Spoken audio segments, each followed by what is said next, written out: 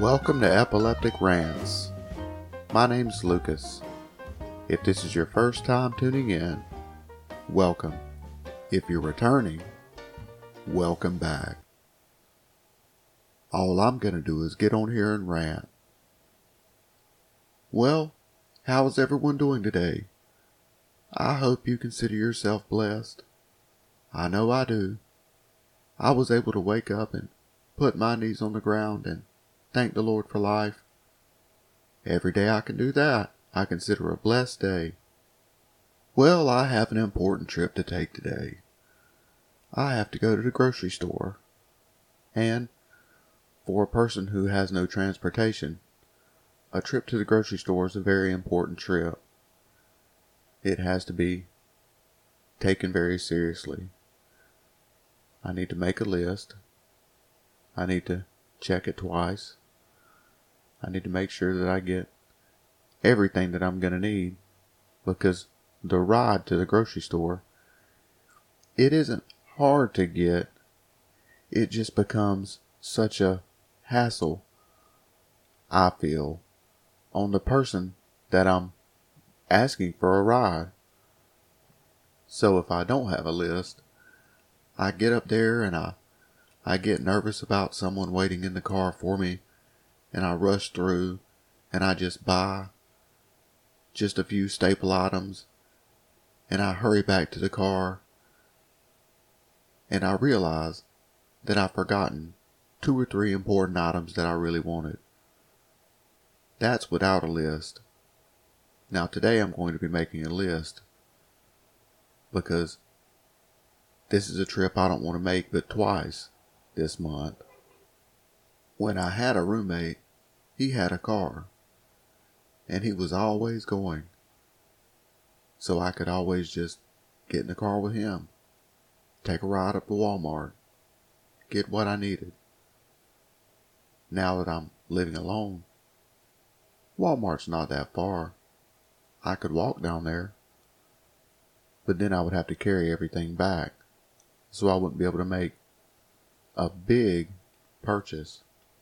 I would only be able to buy just a few small things that I would be able to carry the probably half a mile it is to Walmart from where I live. I just don't like the idea of walking by that busy highway. It's just the epilepsy that scares me. So I'm going to try to take advantage of this ride and get at least 2 weeks worth of food, toiletries and cat food and things like that. Things that I need. Staples. So I won't have to go back for another 2 weeks. One thing I miss is freezer space. When I lived at my other apartment, my roommate had a deep freezer, so we had a lot of freezer space. Where I'm at now, all I have is the freezer that's included with my refrigerator, but I feel I'll be able to store 2 weeks worth of meat in there. I've got to make that list though. That list is going to be a very important part of this trip, because I'm a very impulsive buyer. I tend to buy impulse items. I am the customer that Walmart loves. And if I don't make a list, then I definitely won't get the things that I definitely need. So this is going to be a big part of the trip. After I get through doing my podcast, I'm going to sit down and make my list. Oh, the struggles of not having a car, not having a driver's license, having to depend on someone else. I used to let it depress me, really get me down, but now I realize it's just a hand that I've been dealt. And if I can wake up every morning, then I've been blessed that day. And I'm blessed just to have a ride to the store. I could be having to walk and having to carry, or trying to carry 2 weeks worth of groceries back to my apartment. I am blessed. That's the way I have to look at my situation, because there are people in my same situation with a lot less advantages than I have. So I have to really appreciate the advantages that I have and not focus on the negatives. Boy, that turned into a rant. I don't call this epileptic rants for nothing. Let's see if we can find some of that good news to brighten up our day. I guarantee you there's a good news story out there somewhere.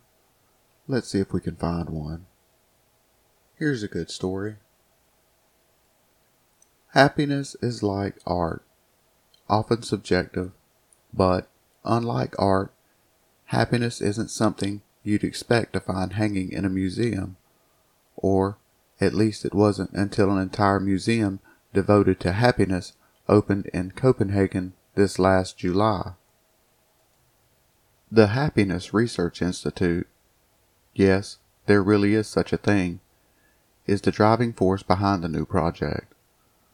According to their mission statement, the independent think tank's goal in exploring why some societies are happier than others is to inform decision makers of the causes and effects of human happiness, make subjective well-being part of the public policy debate, and improve the overall quality of life for citizens across the world. I think people imagine that the Institute is like a magical place, CEO Miek Wyking joked in an interview with CNN. A room full of puppies or ice cream, but we're just 8 people sitting in front of computers looking at data. After receiving numerous public requests to visit their less than magical offices, the happiness crew was struck by a notion. If people wanted a place where they could gain a better understanding of what makes human happiness tick, why not give them one? We thought, why don't we create a place where people can experience happiness from different perspectives and give them an exhibition where they can become a little bit wiser around some of the questions we try to solve, Wyking explained. On July 14, 2020, with strict COVID-19 protocols in place, the 2,585 square foot museum made its debut.